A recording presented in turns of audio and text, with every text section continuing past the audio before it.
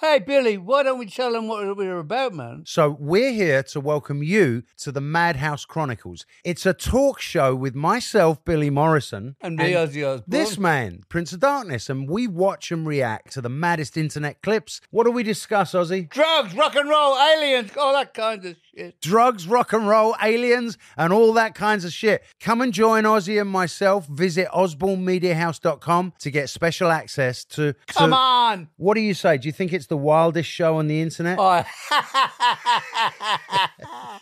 This show is brought to you by adamandeve.com. Go to adamandeve.com for a limited time only. You'll get 50% off just about any item.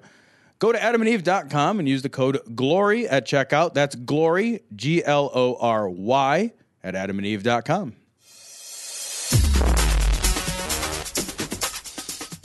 Be advised that this show is not for children, the faint of heart, or the easily offended. The explicit tag is there for a reason.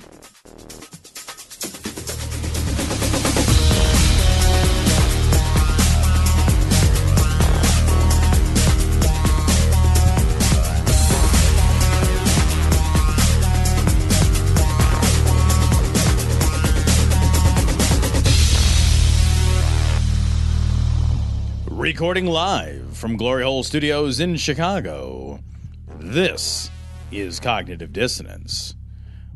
Every episode we blast anyone who gets in our way. We bring critical thinking, skepticism, and irreverence to any topic that makes the news, makes it big, or makes us mad. It's skeptical, it's political, and there is no welcome mat. This is episode 327 of Cognitive Dissonance, and we are joined this episode, Cecil, by Matt Dillahunty. Matt from the Atheist Experience. I think that's where you're most well known, also from the Atheist Debates. Thank you so much. I think it's been like 4 years since we've had Matt on. A couple years at least, for sure. It's been a long time. Welcome back, Matt. I thought you said there was no welcome, Matt, and then you say... We say it every time, and we also sell welcome mats. Yeah. Did they say this is not a welcome mat? They should. That would be a great. They really we should. Get new they just say sign. glory hole on them right now. So, well, yeah. See, I'd be afraid to put that on my front door. Yeah, I'm not sure. We've sold them, but I'm not sure who's putting them out. You know what I mean? The neighbors might object a little bit. You get something weird in your mail slot, right? That's for sure. You have to put it on the back door. Yeah. So we wanted to just talk about a couple of stories with you. The first one is from Right Wing Watch. This is Kenneth Copeland now has a direct line to deliver messages from God to President Trump. Oh, you just said it. You just said it. You just said it. And I had you had made a big stink about how you were never going to say that. Well, but I quoted a line. I quoted a line. Seriously, no shit, like a week. I read, first of all. A week and 2 days. A week is about the length of my commitments that I'm willing to make at this point. Yeah. Damn it. You did say it. It doesn't count if I read it. I don't know about that. I think it counts. I claim a mulligan on my entire life. Is that something I can do? I think you can do that. I've been trying all of 2016 to mulligan my life. If we could just mulligan like 2016. I know, right? Believe me, nobody wants that more than me, buddy. Wait a minute. We were going to do a counterpoint. We thought you were a Trump supporter. Oh, my God. No, but I've interacted with a lot of Trump supporters, and holy cow. You know, it was difficult and it was frustrating, and I'm sure on election night I probably blocked 24 people on Facebook. And I love how, people were coming in, they're like, "Oh, you're just setting up an echo chamber for yourself." And I'm like, "Look, douchebag, I will be happy to speak to you in public or debate you in some other forum, but I just got shit on in the worst possible way, and yes, Facebook is going to be my safe space. I'd rather not have racist shits, and all the oh my gosh, I went off on pretty much everybody for everything." There's people who are like, "Oh, I thought you were above this. Don't you appreciate honest discourse?" Yes, I do, and you're free to email me or set up a debate, or hell, maybe even do a hangout sometime. But when I'm on Facebook and I see a racist dipshit who couldn't figure out exactly what the worst possible thing he could do with his vote was and just guess, I don't really need to spend time with you. So Copeland, and I think we're going to talk about Baker in a minute too, but they are essentially on the fringes of Christianity. They don't represent mainstream group. They're not as fringe as like Westboro or Steven Anderson, but they're and maybe they're not as I would put them on a par with Alex Jones, who's another Trump guy. Right. They have this audience that's built in that represents some chunk of the there but for the grace of God go I crowd. And Copeland is excited, I think, because he recognizes in Trump a similarly irrational mind. And that's the call. That's like their calling card. It's like, I also can't form a coherent and straightforward linear path to thinking. Like, let's do it. Yeah, you're hanging out at the atheist convention and you spot the person, in the 9/11 truther shirt or the flat earth goes up at your convention, and all of a sudden you're like, there's my people. A con artist can always spot a mark, even if he started to believe his own BS. And in Copeland's case, I happen to view him as a fairly clear con artist, although I think he believes his own BS. And so he looks at Trump as somebody who is clearly going to be a mark and is clearly fringe enough that he might be able to exploit that. But you're not going to find. I mean, we're talking about two like fringe jackasses in Christianity. I'm sure Trump has endorsements from all kinds of people. I'm sure Hagee endorsed him because Hagee's a non-fringe jackass. But the more moderate, it makes me so sad that now I'm trying to normalize some really awful people because they're not as bad as some other people. Well, I'm not going to play that game. I want to ask you about this though, because it's one thing to look at somebody like Copeland and say that he's fringe, but how fringe can you really be when the president of the United States just appointed you to be a part of your faith advisory council? Like, the problem is when I read that, one of the concerns that I have is immediately it's like, well, why do we have a faith advisory council? But beyond that, like, you take a guy who's fringe like that, and now we're making those fringe guys mainstream. You take a guy like Alex Jones, the president's talking to him. It's really hard to say, well, it's just a fringe guy. He's just some guy who lives on the periphery. Man, when the president-elect is talking to you and giving you time, you don't get a whole lot more mainstream. You're starting at least to creep up on the mainstream, don't you think? No. I think if you'd have said this in any other year, you'd have been dead on.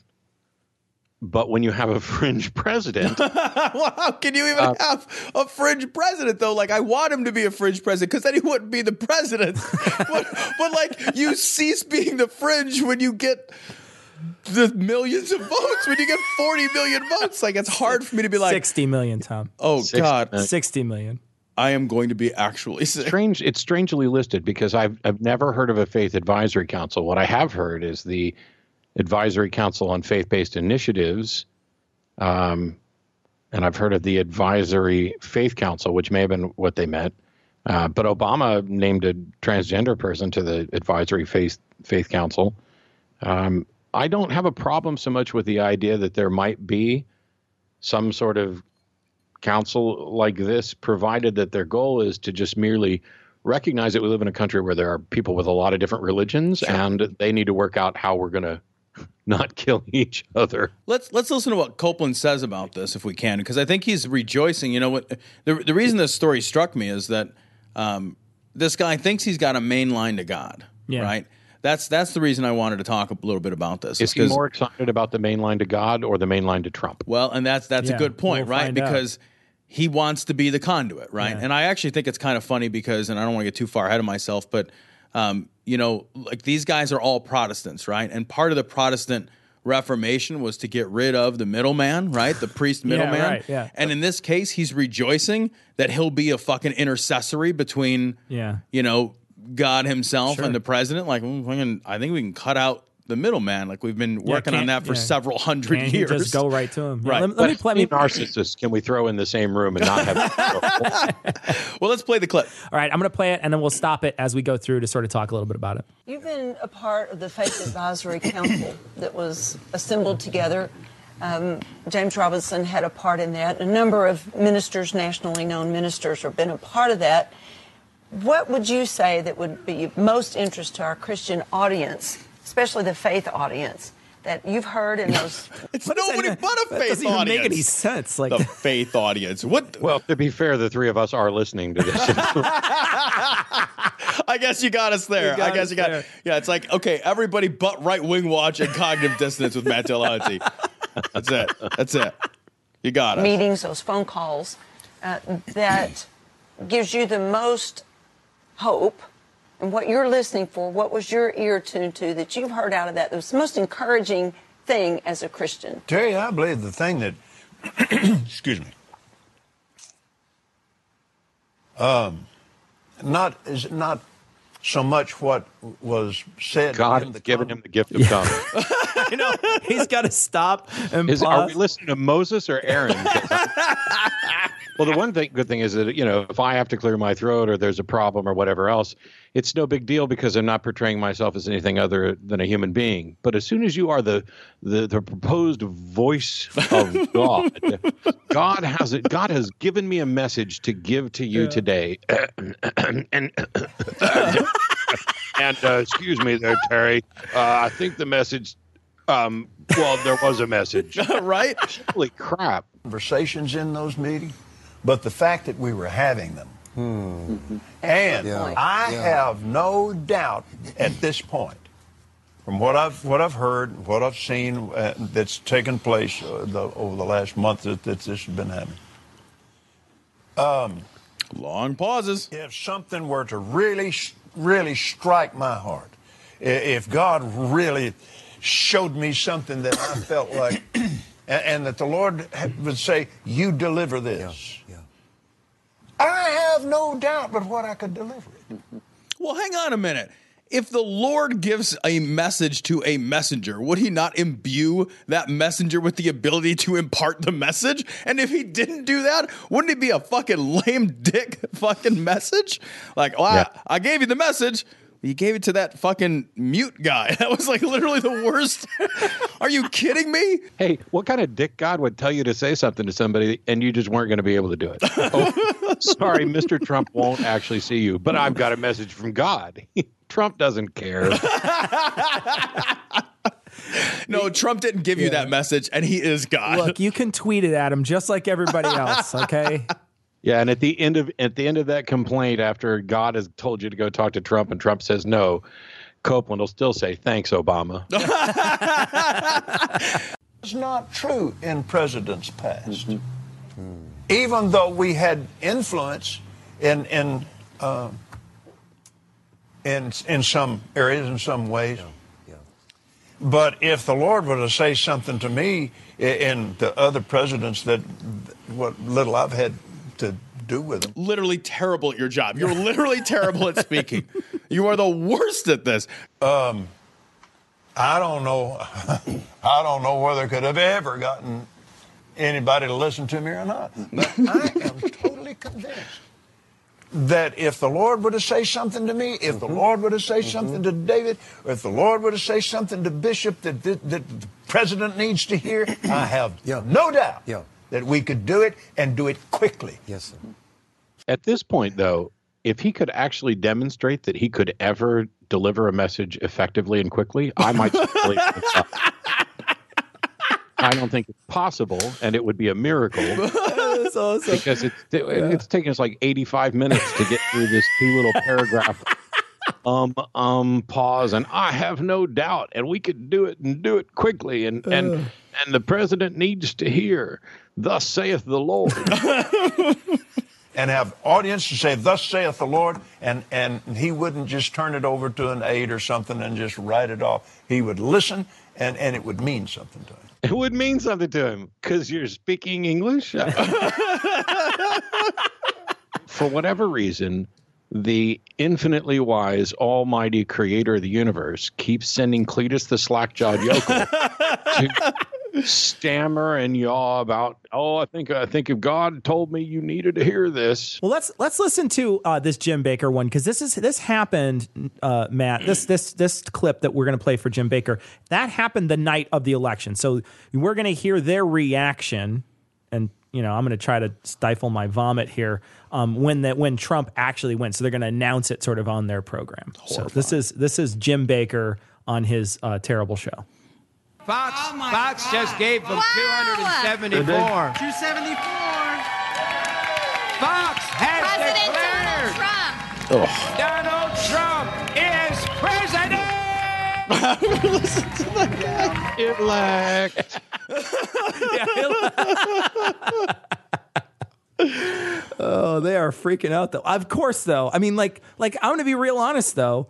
If Hillary would have won and we were doing our live election coverage, I would be happy too. I would have high five too. So I'm not gonna, Yeah. I would have high five. That would have been like hell yeah. I'm still willing to high five. Can we make that happen? I've got my hand in the air like I just don't care. Can we get that done, please?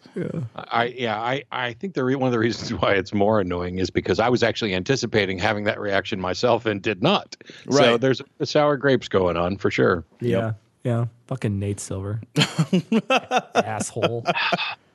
Who taught that guy math? How do you fuck it up that bad? Although I did see a bunch of stuff that said that he was the one who gave Trump the biggest chance out of like anybody. Supposedly, that's the line he's touting now, is that he gave Trump the biggest chance, and then Trump came. Didn't give him a bigger chance than the American idiots who voted for him. Yeah, right. Although to be fair, I looked at and I actually posted a graph because I like some data, and as it turns out, despite an increase in population, the number of people who voted for the Republicans declined. It's from 2008 to 2012 it went down, and from 2012 to 2016 it went down only just marginally. Effectively, about the same number of people voted, even though it's a slightly smaller portion of the population. But you could look at the Republican vote as pretty much a straight line. With the Democratic Party, though, there were 10 million fewer Democratic votes in 2016 from what there was in 2008, and I think it was 4 million less than 2012. So the number of people who are voting Democrat, now Obama was probably an oddity. The 2008 election with him, we're probably not going to see numbers like that again. But it dropped dramatically in 12, and it dropped even more in 16 to the point where, she won the popular vote, but it was pretty much dead even. And only like 56% of people even bothered to show up and vote. So the 10 million drop, even with a population increase, there were, I think, 6 million third-party votes. But that still means there's 4 million that didn't bother to show up at all. Well, one of the things that I think the Electoral College, like especially in our state, right? So like we're a blue state. We're always going to be a blue state no matter what happens. And so when Obama ran, we're in Illinois. So when Obama ran, I feel like people probably came out so they could be part of history. Like, I would love to vote this man in sort of thing. I agree with that. But then when it finally came to pass, the votes don't matter until the Electoral College is, because it's the states that vote him in. It's not the people that vote him in, right? So the states are voting him in. And so it mattered what the states had to say. We look at the popular vote, but it doesn't even matter. Like, the popular vote is irrelevant. Right.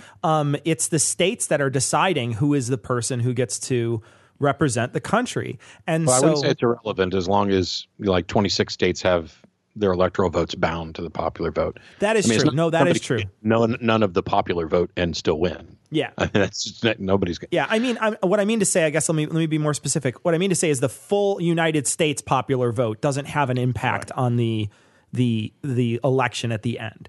Now, the state popular vote matters based on that, but so state by state it matters. But adding it all up at the end doesn't matter, because it doesn't. You could have.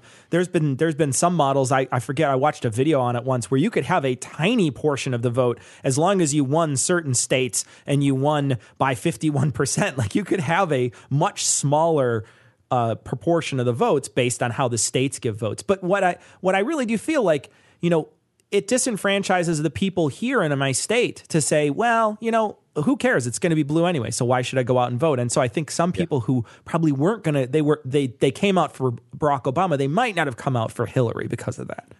Well, Texas was within 4 at one point. I mean, and some of these states, I mean, the thing to remember is that most of these states, well, none of these states have always been, uniform. Yeah, no, that's true. Yeah. But I got into a number of arguments with third-party voters, and I have friends, I have co-hosts who voted third party, and I keep trying to get my point across, which is this idea that your vote is useless is often leveraged by some third parties to say, okay, well, then use it for something else. But the thing is, it's not useless because the polls suck, as we learned on Sunday. For sure. But the voting data doesn't necessarily suck unless you're just tossing your vote away. So if you vote, if there's a district or a state or whatever that is traditionally blue or red, and they start to see a trend based on votes that it might be going a different way, and I'm sticking with the two-party thing, that's how they determine where to spend money, and that's how things eventually change. As long as you keep this thing of, well, I live in a red state or a blue state or a red county or a blue county, there's no point in me ever voting because there's not enough people like me here to switch it. As long as you keep that mentality going, you will be correct. It is a self-enforcing prophecy there. I voted for Bernie in the primary, and I voted for Hillary in the general. And actually, the day I voted for Bernie in the primary, I said, I voted for Bernie today, but I expect to be voting for Hillary in the general. Yeah. And there were people who said, why? Why would you do that? I was like, because Bernie's not going to be on the fucking ballot. Yeah. And a friend of mine went, and on election day, he wrote in as a write-in candidate, Bernie fucking Sanders. And I was like, you are not too stupid for me to actually engage with. Because first of all, there's no such person as Bernie fucking. So you didn't even vote for the person you thought you did. But meanwhile, when you compare the two candidates, one of these, Hillary or Trump, one of them is going to be president. And when you compare the two of them, if you don't care that voting for Bernie fucking Sanders increases the likelihood that Trump gets in, then I don't even want to talk to you, because people are like, well, I voted my conscience. Well, then clearly your conscience is defective because it doesn't care enough about the Supreme Court or a living wage or the fact that the president may appoint as many as 3 justices to the Supreme Court. We're already missing one. There's 2, or there's 3 that are damn near, dead. You don't care about living wage. You don't care about, health care or whatever. But I don't think the truth is, or the best thing is a happy medium. I'm fine with some radical ideas.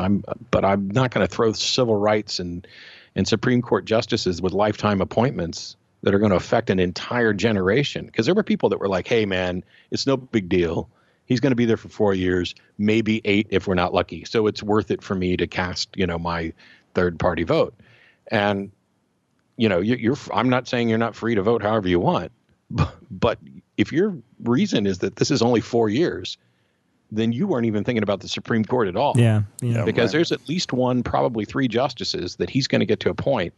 And that's 20, 30 years on the good side. The time for a protest vote is not in the final general presidential election when Supreme Court hangs in the balance. And the time to make a third party viable is also not then. What the third parties need to do to actually get to viability. I mean, okay, we can talk about throwing out the Electoral College. I'm probably okay with that. We can talk about ranked voting, where you basically put your first past the post preferred order, and they get But I think that leads to completely middle of the road crap. You're not going to get any sort of dramatic change. So it maintains the status quo more often than not. But if you want to make a third party viable, then you need to get your third party candidates in Congress. You need to get them in the House of Representatives. Then you need to get them in the Senate. And then you need to go for the presidency. Because if you just keep aiming for the presidency and saying, oh, I'm going to be a spoiled brat, and because you didn't pick my candidate, I'm going to burn the whole thing to the ground, you are never going to make third party candidates viable. That's absolutely true. I feel like they need to be local, and they need to be in people's face, being local, finding out like what they're for, what they're about, and then growing from there. You don't grow by just automatically winning the lottery, right? You go out and you try to build, and they're not doing that. I've seen many times, I've seen Green Party, constantly see Green Party for the governor in Illinois, but I rarely see Green Party for anybody else. It's once in a great while I'll see a Green Party. It's a very entitled viewpoint. You got to put in a little bit of work to kind of move up. Yep. And you got to let people know who you are. And right now, I remember it wasn't a handful of years ago. And I agree with Greens on some stuff. I agree with Libertarians on some stuff. But the Libertarian Party platform in one state had cannibalism in their party platform.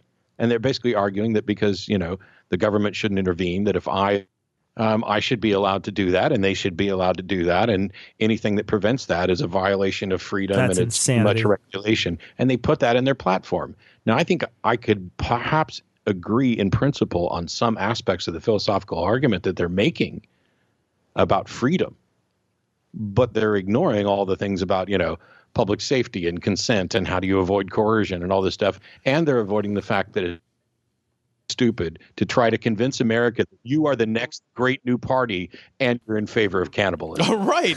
You're like, this is the hill you're going to die on. This is it. You're trying to win a political election and you're choosing like some crazy esoteric argument to try. Well, your polling place is Motel Hell. Right. So it makes sense. How dare you come and use violence to take my tax money away while I'm eating my best friend? All right, let's try to finish this clip out here. And I'll tell you There's what. a God that's listening. I have lived through a lot. Including your own incarceration, you fraud. The best part is the wife's like, yes, you have. He's gone through hell. Yeah. He deserved it. He was almost poor for a couple of years. We kept his money warm while he was in prison. Exactly. It was in a blind trust. Yes, you have. I have seen from a child in Michigan. I have helped build the main major television networks for Christ. And I've seen miracles. Every time it took a miracle. It took a miracle to build CBN. It took a miracle to build TBN. They had to move a mountain at TBN. Mm-hmm. I've seen the miracles beyond miracles. Yeah, I'm doing a magic show this weekend at Seth's 300 thing, and I'm picking out music for a couple of different bits, but there's not going to be music. But I really think next time I'm just going to hire a band to stand in the background and automatically insert whatever mood music. So No when matter when what. they start to be upbeat, then I don't have to worry about it. Yeah, you just run with it. Just run with it. But I believe today I have seen the greatest miracle I have ever seen. If you've never actually seen a miracle, I guess that's true, right? It doesn't matter. It's like whatever's available at 4 a.m. in the bar. I'll just take any miracle. It doesn't matter. you were a 2 and now you're a 10. Praise Jesus. I'm using the Trump scale. But if he would have said this is the greatest miracle I've ever heard of, that would have been a much better quote. Right? This is the greatest. Really? This is the Trump greatest miracle. That is greater than Jesus rising from the dead. Or hell, I think the 5 loaves and fishes thing is better than. It's a hell of a trick, actually. The greatest miracle he's ever seen is something which had a 25% chance of happening, according to Nate Silver, happen. Like, that's it. Like a 25% chance of happening. It was like, wow, that's the greatest miracle possible. Yeah. All the wise men said, no, it won't happen. It's an interesting point, though. If all the wise men said, no, it won't happen, then Jim Baker's not wise. It's funny because the way he presented it throughout his whole, we've been following Jim Baker for a long time, and the clips that we see, the way he's been presenting it has been, you've got to go out there and do this. This is what God wants us to do. God wants it. He was never saying like Donald Trump is definitely going to win. I don't remember him saying those words. He was saying like if Donald Trump doesn't win, it's the end of the United States. Right. If Donald Trump doesn't win, it's the end of our rights. If Donald Trump doesn't win, we have to go underground and hide from the mainstream because they're going to hate religion. So he's been playing on that, but he hasn't been saying like definitely God is going to win.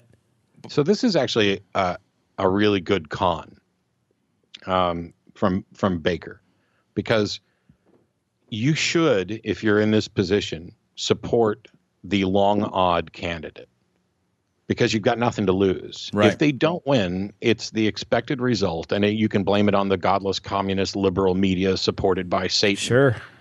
Yet if he does win, you've got a miracle which you can claim that you predicted and you are on the right side of all this because you're getting your information from God. It is literally a no-lose proposition for him. Yeah. And it reminded, we talked about the Bill Nye Ken Ham debate, and that was a no-lose proposition for Ken Ham, because if he won, which he didn't, then he gets to say, hey, we're winning, I need more money. And if he loses, which he did, he gets to go back to his people and say, hey, we're losing, we need more money. I see this Baker thing, and I think he's got to be disappointed actually that Trump won, because the whole narrative that he's been working on is, because this guy's goal is to sell buckets, right? All Jim Baker cares about, he's a bucket salesman. Yeah, he sells wants to buckets sell of as many garbage, buckets right? as he can. He sells buckets of freeze-dried food. He's just a bucket salesman. That's his only thing. And he sells apocalypse buckets. And his whole apocalypse has been based on the likelihood of a Hillary win. So I think what he was doing is he was looking at Hillary and saying, Hillary is most likely to win. I'm going to predict all the doom and gloom that when Hillary wins, it's the end of the world and there's nuclear bombs are going to go off and my bucket sales go through the roof. And then, and so in order to do that, I have to predict that Hillary's going to win. I have to want her not to win, because that's apocalyptic, and I can't want the apocalypse because that would be evil. But reality is that I want you to think there's an apocalypse, so you buy my garbage buckets, my stupid, shitty buckets, right? And so I think that's what he's been doing. And now Trump wins, and he's got to be like, well, fucking all the doom and gloom I predicted with a Hillary win doesn't sell me buckets. But now it's doom and gloom with Muslims. They had the numbers. They said it can't. I mean, almost everybody around me even was giving up. The prophets were even giving up because they were showing the odds and the numbers, and they said the numbers aren't there. All the polls were wrong. Right.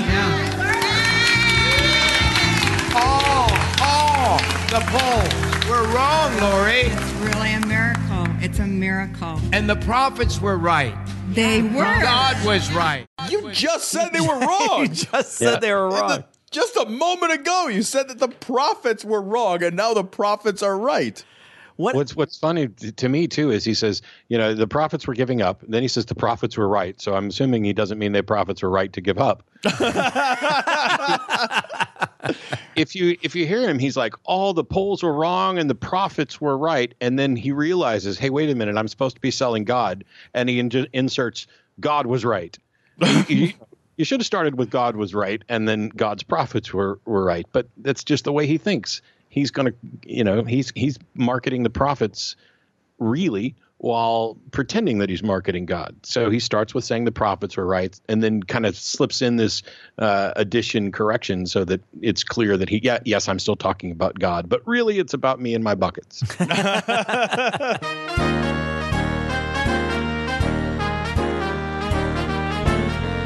David Icke, what the fuck? So, Tom, we read for this particular show, we read David Icke's book, The Biggest Secret. We read chapter 16, which is Where Have All the Children Gone? So now if you're sort of just catching up with what we're doing, we've been reading a chapter of this book. We've had to skip a couple of weeks because of a lot of stuff that's been going on. We've been very busy. We had a full 7 hours worth of broadcast that we did for the cuff for the election. So we decided instead to skip a couple of weeks. But we've been reading this book at this point for a couple months, and we're reading each chapter, sort of dissecting each chapter. We give a little summary of the chapter, and then we give each other a quiz. We make a little quiz for each other, and it's so you can play along at home. And you can decide whether or not you can pass the test of actually reading this book. And sometimes the best way to get information is just to hear us kind of bandy about and quiz each other on the amazing intellectual notions that David Icke floats forth in the much biggest secret. All right, so Tom, how many questions do you have? I got 3, but they're a power 3. Okay, so I got 4. So let me go first. All right. Tom, which pop star is purportedly a mind-controlled slave, and what song led Icke to believe this? Oh, God. A, the Jesus Lizard, Queen for a Day. B, Skrillex, Reptile. That's great. C, Crystal Gale, Don't It Make Your Brown Eyes Blue. And D, reptile people are responsible for all music. It makes their tiny little tympanic membranes tickle. Well, it's got to be the tympanic membranes because that's the best answer there. It's not. It's I know I'm choosing the best answer. Crystal Gale. I know. Don't it make your brown eyes blue? She wrote that because And let me tell you the backstory on why she wrote that. Okay. She wrote that down because she's a mind-controlled slave, and one of the things that one of the crazy Nazi doctors wanted to do to the Jews during World War II was to try to turn their brown eyes blue. And so she wrote that song specifically because they were so stupid. They told her about it while she was mind controlled, and then she just couldn't control herself and just wrote And that's a song. how you communicate information is to write pop songs. Pop songs that sort of hide sad the, love that songs. hide the meaning underneath. Tom. Yeah. That's how you the best way to communicate an idea is to hide the idea. Yeah. Oh yeah. Wait, sure. no, that's like, actually never it's like the case. subliminal. It's like playing something backwards, kind of. Cecil, before they're allowed to enter the positions of power, what must world leaders allow to be played with? I know. A, their Pokeballs. Okay, that's fair. B, their minds, such as they are, and as reported by that esteemed and lauded member of high society, the late foreign minister of Guyana, which is, I double-checked, real. C, their American Girl doll collection, but only if you remember to treat them more carefully next time. These are goddamn collector's items. I thought you were talking about a real doll collection, because I got one of those. So, or D, their feelings. It's B. It is B. It is B. It's B. the saddest B. It's B. Yeah. Right. I love when he gets all of his information from the late foreign minister of Guyana. Sure. Yeah. Well, yeah. That's a thing, Yeah. right? That's Didn't he have a TV show for a while? Jim Jones, yeah. Great job. It was a short-lived program. All right, Tom, what's the best a twist ending? It really did. What's the best way for the Brotherhood to carry out their assassinations? A, use their monoatomic gold to disappear into the fourth dimension and then pop in to the third right behind you and then snap your tiny human neck like a toothpick? B, yes. No, I don't need any more choices. B, it's my favorite. Use their oligarchic power to control all aspects of your finances, crushing you mentally, and then forcing you so far down you have to so far down on your luck you have to suck cock for a bag of combos, and then at that point you'd rather just eat a gun instead. Are they pizza flavored combos? Bologna flavored. Oh God! I'd rather eat a gun than that too. C, since they control all seats of power in our government, they just arrest you for some made-up charge and then throw you in jail. Yeah. And while you're there, you get shanked in the yard. And then you get stabbed with an improvised device in the recreational area. Nice. Or D, they, over many, many years, put you into and I used all E's for this, ye olde mind control program. And slowly implant thoughts into your head. Well, I'm going to guess that it's D. It is ye olde. And I did ye olde mind control and program nice. all with E's. All with superfluous E's. All with superfluous E's. I love it. Although I guess it's not superfluous in the ye olde, but it's just very true. Ye. Cecil, what is education doing to children today? Oh, I don't know. I got one of these questions too. A, learning them real good and proper like. B, Common Core, which is really a reptilian plan to core or remove the center mass of the brainstem from children by teaching them how to think about math differently. When children learn concepts from different angles than their parents, parts of their minds wither and die, leaving the perfect space for reptile eggs to incubate. It's that one. See? I wish it was that one. This book would be so much more interesting. It'd be great. Yeah. Allowing secret shadow governments ruled by the Rothschilds and their ilk to manipulate and mind control generations of people so that the lizard people can seize the power that they already have and use it to hold power over the people they already control. I think it's that one. Or D, tirelessly working to educate a generation of lazy good-for-nothings who just want to sext each other while you stand in front of 30 of these awful ingrates questioning why you even bothered to get that master's degree and wondering what percentage of your pension you could really live off of once dad dies and leaves you the house. It's C. It's C. It is C. It's C. So I know. I have tough choices. All right. How are we sure Anton LaVey was evil?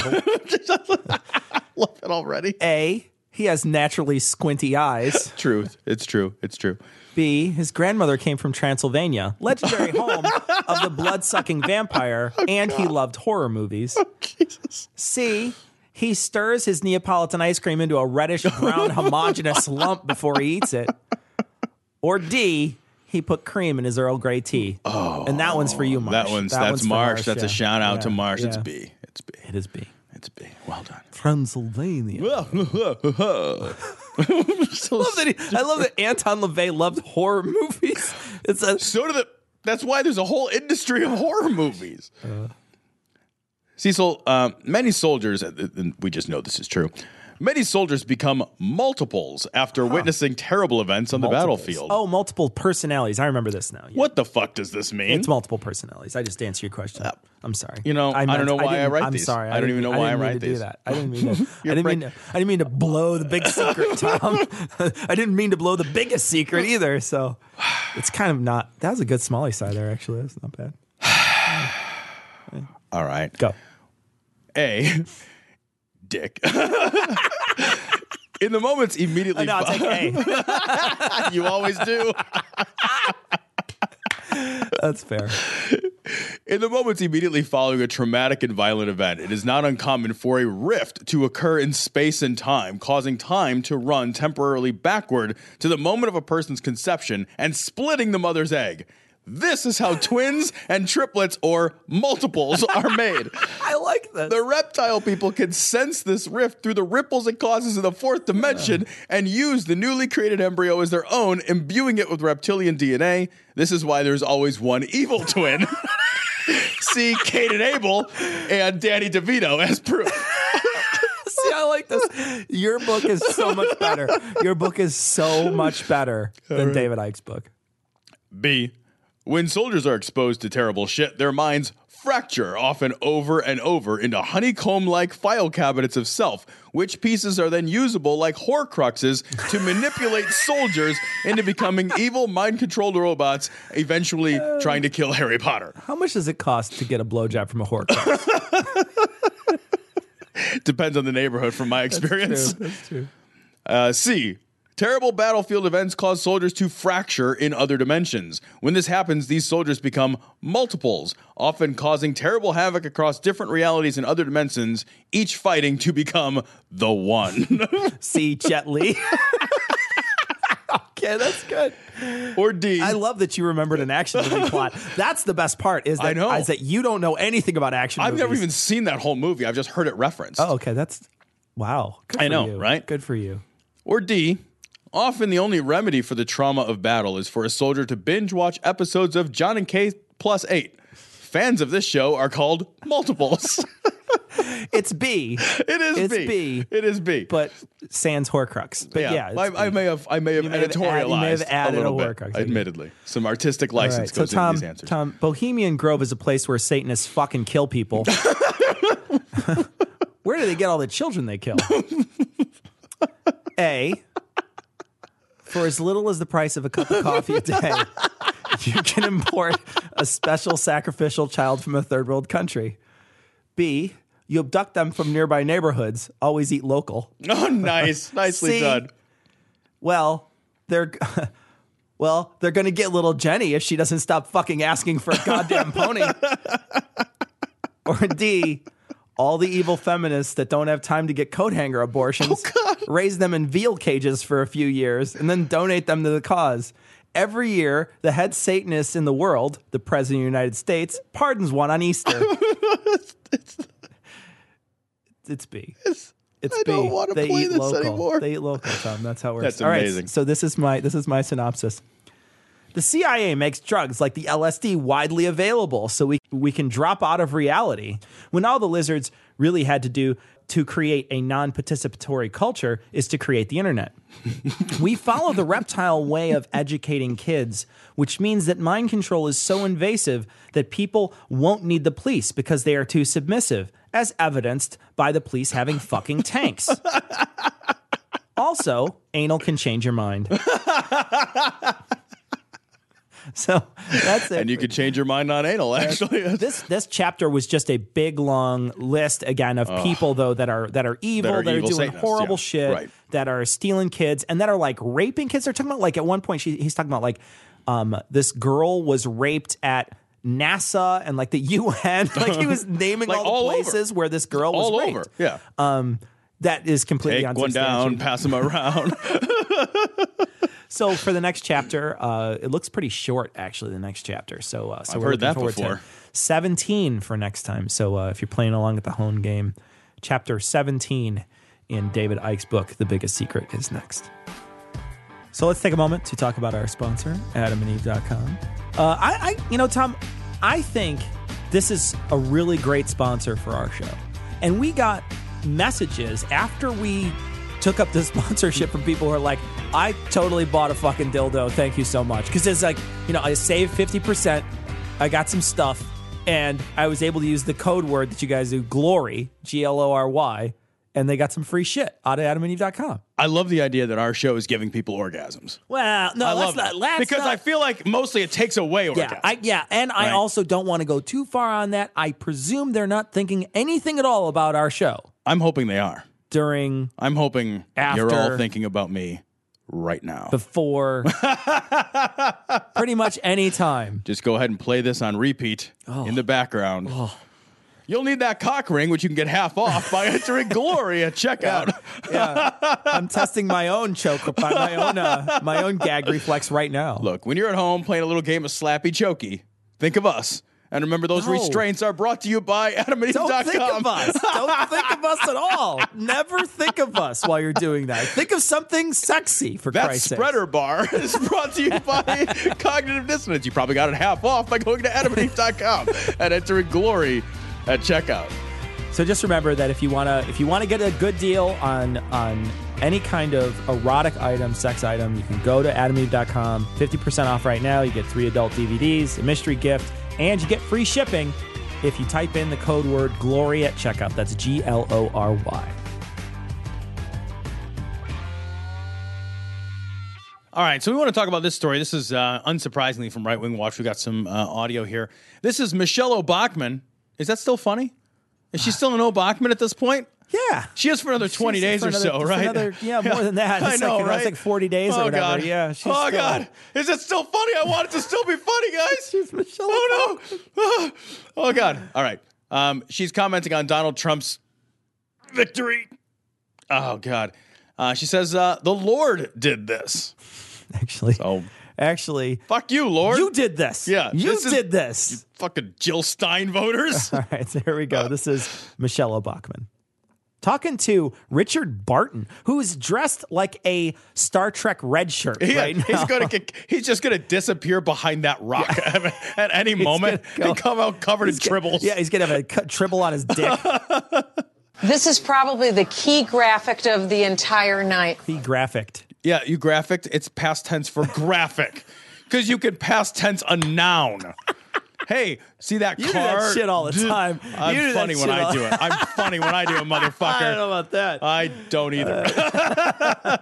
This is when... Hang on. This is New York Times. Yes. This is New York Times showing when the night started, they predicted that Hillary had an 80% chance of winning. Right. See, we only like the New York Times, though. We only like the New York Times when they agree with us. Right. Other than that, it's a garbage rag made for garbage people with garbage ideas. The failing New York Times, right? Can we just talk real quick? Failure. I want to read one of his tweets. I love this tweet so much. So he was harassed at Pence wasn't harassed. Harass is too strong. That is way too strong. Yeah. Pence went to a show over I think it was over the week. He went to go see Hamilton. Yep. It was in New York, and this is amazing. So he said he went there, and the cast sort of talked to him, and they said, "Hey, please protect people that are marginalized," and they were booing him, and the cast stopped them from booing him, and then they said, "Hey, please stop. Please take a moment to consider this sort of thing." Right. And I listened to, I read what they said. I didn't listen to it, but I read what they said, and I was like, okay, like yeah, just like these people on stage looked down and told him, something really sort of like some platitudes. It's nothing really. I have a question about this, and it's a little bit of a side question, but so Mike Pence and everybody kind of knows that, like, one of the things he's famous for is his He's a big proponent of conversion therapy. Sure. Yeah, right. Yeah. So I do think it's kind of ironic that he went to a theater, right? Which is like the gayest place on earth. Because if he had his druthers, they all would have converted from theater majors to poli-sci majors, right? Or business majors. Or and there would be nobody, studies majors. He would have converted them all away from drama. I'll tell you that much. Sure. You know. But speaking of drama, right? So nice segue. He did a great job. So that Pence looks at him, kind of nods, and that was the end of it. But then Donald Trump. This is so good. Donald Trump went to Twitter. This is what he said. Quote, "The theater must always be a safe and special place." And the cast of Hamilton was very rude last night to a very good man, Mike Pence. Apologize. Hashtag Trump SJW. Hashtag Eli Bosnick. Hashtag Eli Bosnick story. He really thinks the theater, the place where we go to get political commentary all the time, right, should be a safe and special place. Because the arts have never been the place for controversy never. for challenging our deeply held ideas and principles. How is this any different than those fucking rageaholics raging on safe spaces in at a other university? places? I mean, like we talked about this earlier. Like when it comes to like saying this auditorium is a safe space, and if they're just like talking about different ideas and they're like, no, I declare it a safe space. No, you can't talk about it. You know, I think it's stupid, right? But that's never like it's only happened like one time that I know of, and as you said, it's anomalous. It's not a thing that happens all the time. It's not like every time you walk into a big auditorium, people are like, this is a safe space. That's not what happens. But even still, we're against that, right? We're against that idea. If you go to college, you don't get to ad hoc declare in the moment, safe space, and then you shut down conversation. That's not happening, and that's why it's easy to be against it. Yeah, and that's also what really a safe space is for, right? A safe space is for, people that are marginalized, like gay people, to go to a place that's a judgment-free zone for them, right? It's their clubhouse. Yeah. People were so against it. And we heard from so many people, we're so against it. We're so against it. We're going to vote for Trump. We don't even agree with him. We're so against it. We're going to vote for him. Right. Well, he wants a safe space. He's a safe spacer, man. Right. Like the guy you said, okay, safe spaces are a big enough deal. I'm willing to make sure that women don't have a right to choose anymore. because safe space and your fucking president is triggered. Figure it out, man. I know. Maybe what the cast of Hamilton should have done is put a trigger warning. Yes, right. They should have put a trigger warning in the playbill, so that everybody would have known that this was a declared safe space. For your SJW warrior president. SJW warrior is redundant. I'm sorry. At 2 p.m. in the afternoon, I caught you, Tom. Yeah, right. Fuck me. And that Trump had a 20% chance of winning, you move along. But then you look along the timeline, and exactly, this is 8:30 p.m. Eastern time. We went on the air. That's when we went on Daystar. We went on Daystar. Thank you, Marcus Lamb, right there. At 7:30 at night, we went on the air, but we have a prayer room here. Yeah. We had people all across the United States joining with our prayer room here in Dallas in prayer. And look what happened. This was the moment when the whole race broke, when prayer began, the church came out. And then we see a 30-point swing here, a 30-point swing here. And now we see the swing to 95% chance of winning Trump, 5% chance of winning Clinton. It's phenomenal. You're fucking retarded. You are retarded. You think that your prayer changed? That she's pointing to a moment when she started praying and then it changed. It changed in response to data that had occurred and that was now being measured. The acts that the data was measuring occurred before it was able to be measured and reported, which means the prayers came after it. Well, what? Right? Well, so how could the prayer have initiated the action? No. I think what she's saying is that she prayed to God and God changed the votes. What?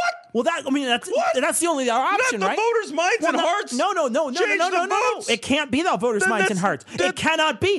No, if you prescribe to her thought, I think she's saying the votes just changed. Well, then that's not what the people want. Well, it doesn't matter. But that's what not God wants. Then God. No, because there's no way. Because like you said, all those things happen in these times, the Right. 6:30, 5:30. Those are when the people are voting. So people are coming in and voting. Right. And then if you pray after the fact, what could you possibly affect? No, you're right. That's terrible. The only thing you could do is be like, God, go back in time 5 hours and make people vote differently. But I don't think that's what, if you believe this, and again, because it's so logically inconsistent, I don't think you can believe any of it. I hope not. But I think she's Oh, God, saying... I didn't even consider right? that. Isn't, I didn't even consider Isn't that what she's saying?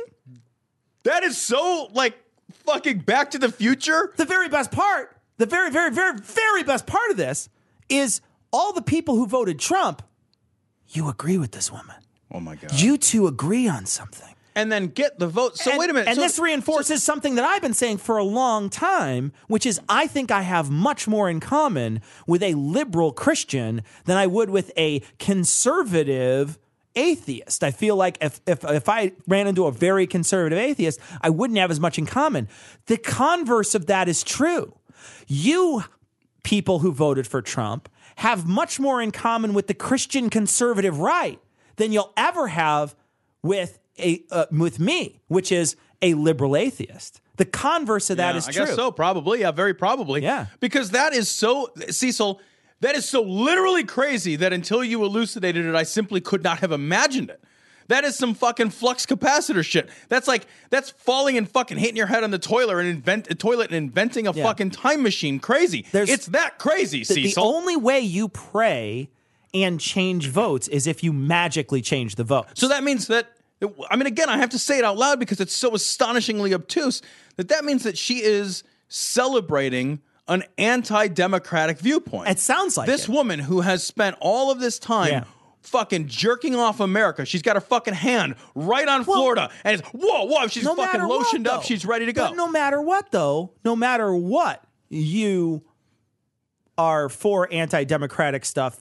Regardless of the two outcomes. If you think prayer affects... If you think prayer affects it, you're not for democracy. Because it either changes people's minds, which would be kind of against their will. And don't we already have a history of where God doesn't do that? Yeah. God, like, hardened Pharaoh's heart, right? The fucking Pharaoh was like, oh, fucking... Everybody's died like 17 times over. And God hardened his heart so he can't change his mind so he can visit meaner shit upon the people for no reason at all. Just he can't even change his mind. So it's just mean. At that point, it's just mean.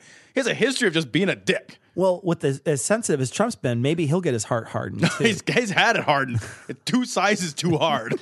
This graphic that was produced by the New York Times should tell believers and pastors the power of prayer, the power of action. And here it is, a graphic. The night isn't even over. The decision hasn't even been fully made yet about the presidency. And already we know that the glory goes to the God Almighty. It's bullshit. It's phenomenal, though. And the thing is like she's saying the prayer is phenomenal. And now there's a minute of this left. I'm curious if she's actually going to try to contend with the God of the universe, the sovereign Lord. He is the one who did this for us. He did because his people got on their knees and cried out to holy God and said, we can't go down this road anymore. Father, we ask you for your mercy.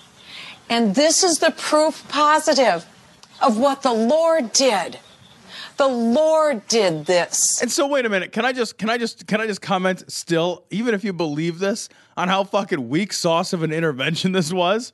Like, he's still like, well, I'll change their minds, but I won't even change them to where they get all the popular. Like, I'll go back and change the votes, but only enough to sway the electoral college. Exactly, yeah. I'm going to take the 1.5 million votes that Hillary got more than Trump, because that's what I read today. Right now. And there's still more votes coming in. And they're still counting them, right? So God's just like, look, I'll influence the electoral college, but let's not get crazy. Yeah. You know where I would believe this? I would believe this if all of a sudden, like, God was like, I changed them all. Yep. I just changed, because I know how I voted. Yeah. Right? I know how I voted. I know how you voted. Yeah. There's a handful of people, I know how you voted. Yeah. They changed them all. But instead he changes just enough to win the electoral college. That's it? That's how it was changed? And it still stays 50-50. Yeah, exactly. Is it like a tug of war? Is Satan changing other ones? Like, is Satan being like, no, we're going for Hill Dog. God's there. I want you to go, all you demons with your pointy tails. I want you to knock those chads out. I want you to knock all those chads completely out. I don't want any hanging chads. Well, there's a lot of ballot machines for me to get to. It's like Santa Claus coming down the chimney pipe. I got to go in all them ballot machines, and I didn't get to it till like 7:30. A Matlock was on. I had to watch that. And then my coon dog needed a bath. Now, I asked one of my angels to do it. I mean, he did it, I guess, but he just did the least possible. It's like, you lazy motherfucker. I didn't send him. I didn't send any of them to Chicago or California or Oregon. You know what? Flip the whole West Coast. Washington or New York or Vermont or Maine or Massachusetts. Or basically where educated people live. Or where they have colleges, paved roads, and they don't care about anal sex.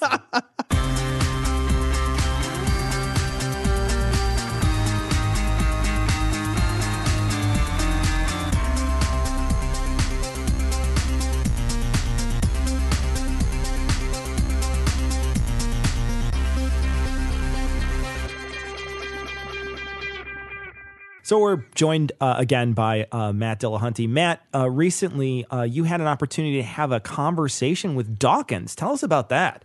Oh, yeah. There's a promoter in Vancouver, Pangburn Philosophy, and we're working together on a few things. I'll be doing a few debates, but he contacted me and said, hey, would you like to do, one of these evening with Richard Dawkins things? He's done it with Krause and Julia Sweeney and a bunch of others where it's, the two people just sit on the stage, talk for a little bit, and then take questions. And I'm like, well, yeah, because that's absolutely no work for me. I didn't have to prepare a talk. I didn't have to do a magic show. I just had to show up and sit there. And it was fun. Richard and I, we first met 10 years ago when he was promoting the God Delusion. And I've emceed a couple of events for him. And we've, had dinner a couple times, had one argument once. It was pretty cool. There was this, a theater, and we sold it out. I'll claim that I sold it out, but I'm pretty sure that everybody's going to think it was Richard anyway. And mostly it was great. The only kind of mildly disappointing thing for me was the very last question is one that's, I think, really important, and it's an area where Richard and I disagree, and I was really hoping that we would get to something that we disagreed on because, I caught a bunch of crap from some people for doing this. How dare you sit down with a misogynistic Islamophobe who shouldn't be, blah, blah, blah, blah, blah. And I kept telling him, look, I'm happy. I blocked a couple dozen people on election night from my Facebook page, but I would still happily engage with any of them. And if you can't take an opportunity to sit down and talk about things with somebody as prominent as Richard and show people that you can disagree and not have it necessarily be the end of the world, then I don't know that you're doing anything good. And so I was looking for something that we disagreed on. Unfortunately, it came as the very last question. Oh. And Richard gave his answer. And I immediately, I didn't even bother to say or add anything. I also didn't nod in agreement because I didn't want to end the evening on this. Well, hang on a minute. I think that's wrong, and here's why. I almost did. And then I realized I don't need to have Richard in order to make my point on the issue. I can produce a video whenever I want. I can talk about it in lectures, and it was something I'd been planning to talk about anyway. So it was better to kind of let the evening end that way. And I know that when the video goes up, I'm going to hear from people, well, why didn't you challenge him on the... And I'll explain to them that I thought it was much better to perhaps discuss it in private and then talk about my position in a video and go from there. We had a good time, though. We bashed William Lane Craig without ever saying his name. Because Craig is desperate to debate Dawkins and absolutely refuses to debate me. And he came up with just this awful, pretentious, arrogant justification, which is, well, Matt doesn't have a terminal degree in the relative field. And I was like, how can you say that before we've even come up with what the topic of the debate is? Right? Now, granted, I don't have a terminal degree in anything. I don't have any degree in anything. But if the topic is secular humanism versus Christianity, well, those aren't things with terminal degrees. And I'm pretty sure any secular humanist organization on the planet would give me an honorary degree if that's what you really required to have the conversation.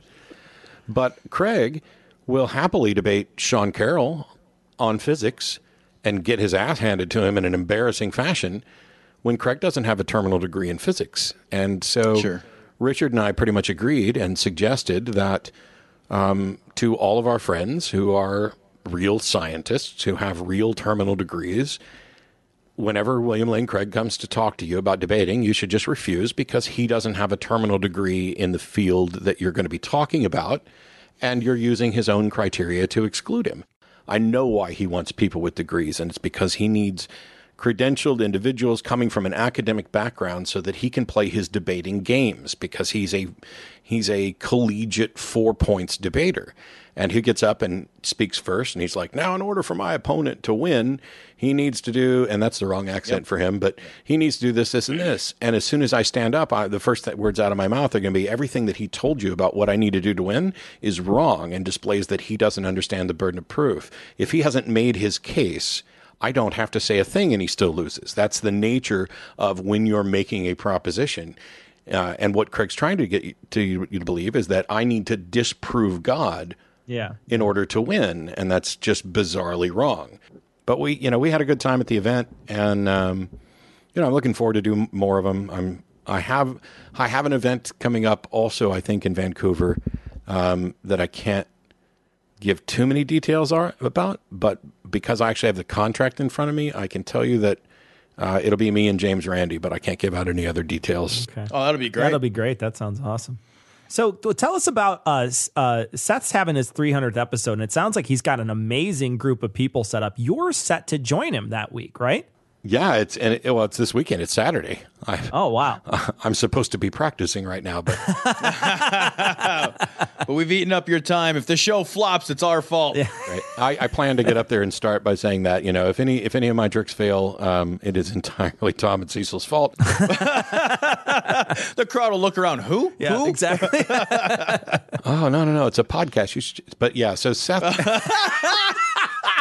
Seth contacted me, and he's getting ready to do his 300th show. And of course, the first thing I did was like, really? 300? Wow. I think we're on episode 975. That's true. It's like, oh, that's cute. That's nice. Let me help you celebrate your bar mitzvah there. Adolescence is so nice to grow into. Oh, that's adorable. Right after I ask him when his testicles drop. God, with a voice like that, it would rumble the earth if his testicles drop any further. No kidding. It's dreamy. I mean, I would almost jump the fence for Seth's voice. But yeah, he said, hey, I'm thinking about doing this. I'm thinking about doing it in Dallas, and getting a few friends together, and maybe we'll get 50 or 100 people to show up, and we'll kind of make a little miniature convention out of it. And I, of course, say yes, because I'm going to say yes to anything Seth wants, pretty much. We've been really good friends for years now, ever since we met at the Oklahoma Free Thought Convention. But yeah, it's going to be. I don't even know who all's on there. I know Shelley's going to be there, and Arn Ra, and it's really just a bunch of friends. And Seth was like, "Hey, would it be, instead of just doing a talk, I kind of want to have fun with it. You want to do a magic show?" And I was like, "Yeah," because I'd done magic at several different conventions. I started a Skepticon talk, 2 Skepticon talks with it. I did a whole show at Apostacon. I did a whole show at the American Atheist Convention in Memphis. And I'm doing more and more, even with magic outside the atheist community. And I'm going to have an actual tour that's all about magic and not about atheism. I'm going to do somewhere between 30 minutes and an hour, because I haven't timed everything. Well, you've got till Saturday. Oh, yeah. Well, he also put me last. He said I could go last, and that way he's like, you can take a whole hour if you want. You can do, whatever. Good. So people are going to find your stuff. Where would they look, Matt? Oh, probably the main place is patreon.com/atheist debates. I post 3 or possibly 4, usually 3 videos a month, where I take either a topic like a version of the teleological argument, or something you're more likely to run into with friends and family, like, look at the trees, or y'all just want to sin or whatever, and talk about, the right ways and the wrong ways from my perspective of how to deal with it. I also post the debates I do, and I post reviews of the debates where I go through and I pick out the high points and the low points, the flaws from both myself and my opponent, because you've got to be that nitpicky, so that you're not the one that's there making bad arguments. And I've made plenty of mistakes in debates, and I'm not always the one that's going to find them. But if I can get to the point where I can point out the mistakes in the debates to other people, then hopefully they won't make them. And on occasion, I'll do an interview with somebody, because as much as I'd love to be the sole arbiter of what makes for good debate, I'm not. There are other people who debate, and there are other people who think about it. And I want to get input and feedback from pretty much anybody who has thoughts on the subject, because I don't want a bunch of mini-me's. I don't want a bunch of Hitchens clones. I want people going out and engaging comfortably, being willing to say, I don't know, when that is the correct answer, and to not fall into silly traps, and to be able to spot fallacies. And it's been really interesting, because we're kind of branching out from some of that. Well, Matt, thanks so much for joining us today. We really do appreciate it. Oh, anytime. I appreciate it.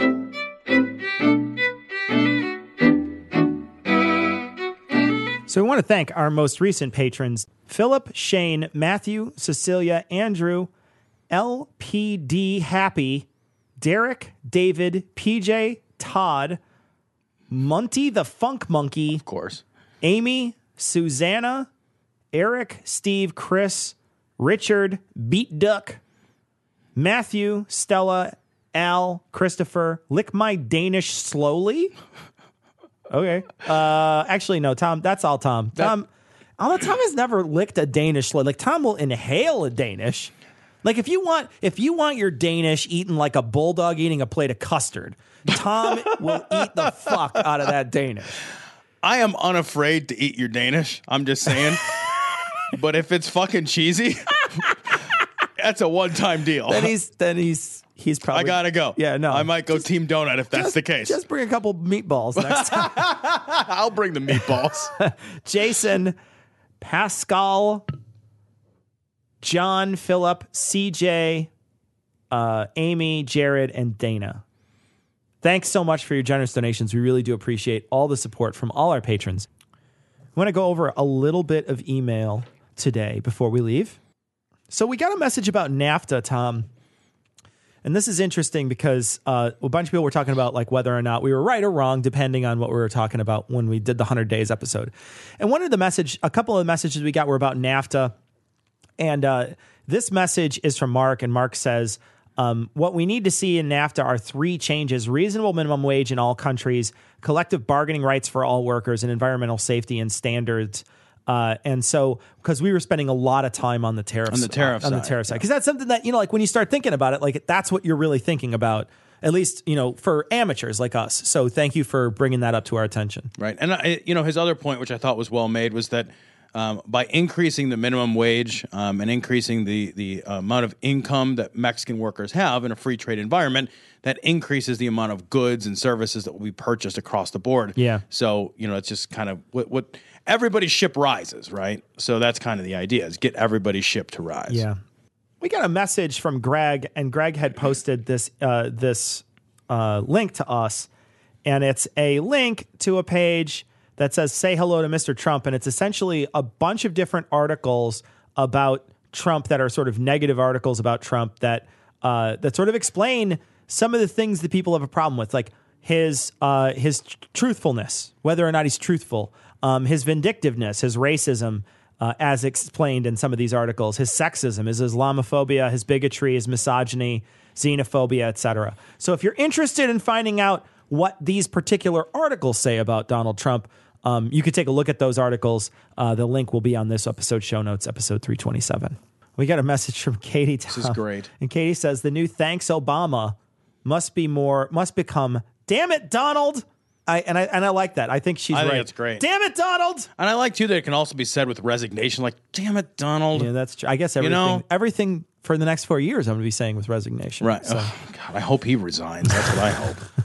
God, and then you get Pence. I don't even know what I hope. I'm in a place where I don't even know what to hope for anymore. Exactly. Like, I don't even know how to hope properly. We got a message from Angela. Angela says, since we're going to need a place to put all these illegals Trump plans to incarcerate, we should just put a bunch of jail cells in the wall so we have a giant prison at the border instead of plain old wall. Seems feasible. It's just good. You know what this reminded me? It's like hanging the pirates at the port, right? It's just what it reminded me of immediately. That's awesome. We got a message from one Heath Enright. Heard of him. Of Scathing Atheist fame, and he said, amazing post-election episode, guys. Really great analysis. I'll eat nothing but Pizzeria Uno if you can fix this. Oh, God, I want to fix this. First off, eating anything but Pizzeria Uno will not fix anything. That's true. The only thing it'll do is fix your colon from letting you go to the bathroom. That's like packing a musket after a while, right? Kidding, right? Oh, God. Oh, the blunderbuss is full. Exactly. It's going to blow. Yeah, Pizzeria Uno isn't very good. No, it's not It's food. pretty terrible. So we got a message from Amy, and Amy sent us a message. She says she's coming up to Chicago. She's from Tennessee. And she says, I'm wondering if you might be going to the Pig Face show on Black Friday. My brother and I are coming up that weekend.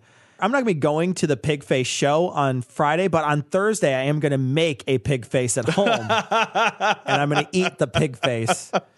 I don't know if that counts. If it's cheeks and jowls, I'm in. I used to listen to a song. There was one album I owned by Pigface. I do own a Pigface album. But I can't. Do you still own the Pigface album? It's on my phone. It's on your, I could play it. Like I could play me a Pigface song. I'm not going to play. I don't know Pigface. No, there was. Do I know Pigface? There was one song that they had. It was like "Fuck It Up, Pigface." Is what I know that song. Right? Yeah. That's a Pigface song. I want to go to the Pigface show. Yeah. It's like I need a babysitter for Black Friday, so I go to the timey kids. Daddy has to go to the Pigface show. Daddy comes home with a Pigface. Just go. Give Daddy a hug. I'm never coming by Daddy again. You've never looked so good, Dad. We got a message from, this is from E. And E sent this along.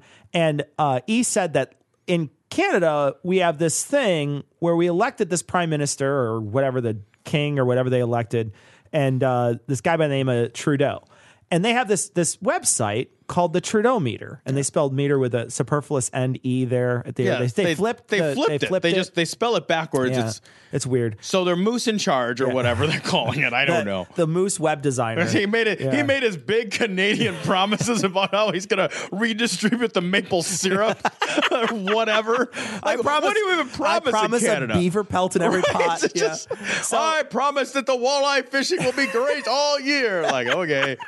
Who cares? Who cares? We'll all share our dollar. But I'll go to Tim Hortons. But E sent this along, and E had this really great site and said, "Hey, there's this Trudeau meter. Somebody should do this for Trump." Well, somebody's already done this for Trump. There's a Trump meter website, and it has all his promises, and it has a way to sort of check up on him to see if these are complete or if they're not going to be, if he's already broken them, etc. So I don't know that anything's been updated on it since it's been created. I think right now everything is just sort of. It says, I think at the inauguration, they're going to start going through.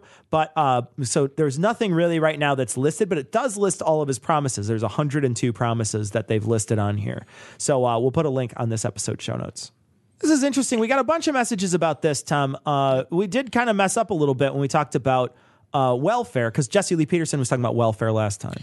Right. And so it turns out that back in the 1930s to 1960s, 35 to 68, it looks like, and I did do a little bit of reading on this, there was a man in the house rule. It was a fucked up rule. Yeah. Actually, it's a super fucked up rule. And I think he had a right to be pissed about it 50 years ago. Yeah. So 50 years ago, there was a rule basically that said, if there was a man in the house or somebody sleeping with the woman in the house. And then there was this crazy...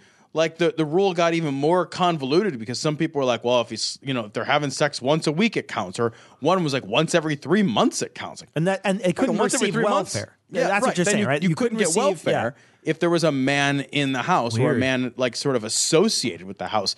So I guess in the sense that back in the late 1960s, that still existed. Yeah. Well, and he was talking about the past. So we will give Jesse Lee Peterson the benefit of the doubt. One of the things he said was true. We got a message from Christine, and Christine was like, hey, I went back and listened to old stuff to get to a simpler time. I think that's so funny. And Christine said a couple of things, but one of the things that Christine said was February 13th, 2017 is your 5-year anniversary with Thomas. Isn't that crazy? That we should do something with him. And then it says March 11th is your 5-year anniversary with Jake. So we should do something with Jake too. And then she mentions here too, Grandma Lois. I know. Do you remember Grandma Lois? I do remember Grandma Lois, and I hope that Grandma Lois, if you're still out there. Yeah. I hope you're still out there, Grandma Lois. Yeah. So, but this is the best. I like that she writes, and here's an all remember, that was a simpler time moment. Remember Herman Cain, Rick Santorum, Pope Benedict, anti-gay marriage bigots. I hear they're coming back in fashion. And Rick Perry. It was nice when you only got praise for being feminist, though. Oh, I think that's great. Wow. Well, that was great. Thank you, Christina. Thanks, Christina. You brought me back to a simpler time. I want to thank Matt Dillahunty for joining us today. Thanks so much, Matt, for coming on. And we know that this is coming out after he did his show, his magic show with Seth at his 300th episode party. But we hope that magic show went well. Check out Matt's stuff. He does Atheist Debates. You can find him on Patreon. You can also find the Atheist Experience on YouTube. And you can find Matt's debates all over YouTube. Right. So if you Google Atheist Debates, you're going to find Matt Dillahunty. Yeah, you're going to find Matt Dillahunty. So we want to thank him for coming on. That was a lot of fun. That's going to wrap it up for this week. We're going to leave you like we always do with the Skeptic's Creed. Credulity is not a virtue. It's fortune cookie cutter, mommy issue, hypno-Babylon bullshit.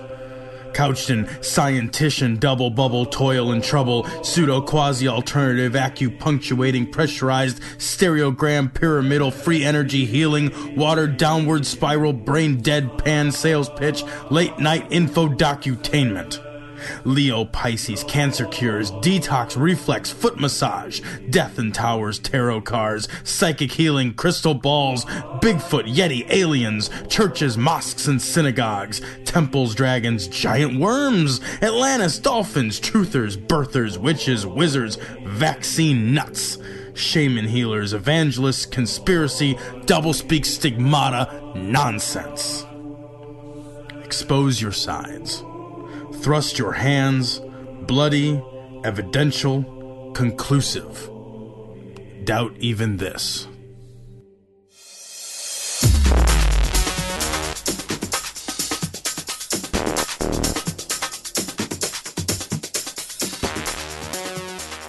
The opinions and information provided on this podcast are intended for entertainment purposes only. All opinions are solely that of Glory Hole Studios, LLC. Cognitive Dissonance makes no representations as to accuracy, completeness, currentness, suitability, or validity of any information, and will not be liable for any errors, damages, or butthurt arising from consumption. All information is provided on an as-is basis. No refunds. Produced in association with the local Dairy Council and viewers like you.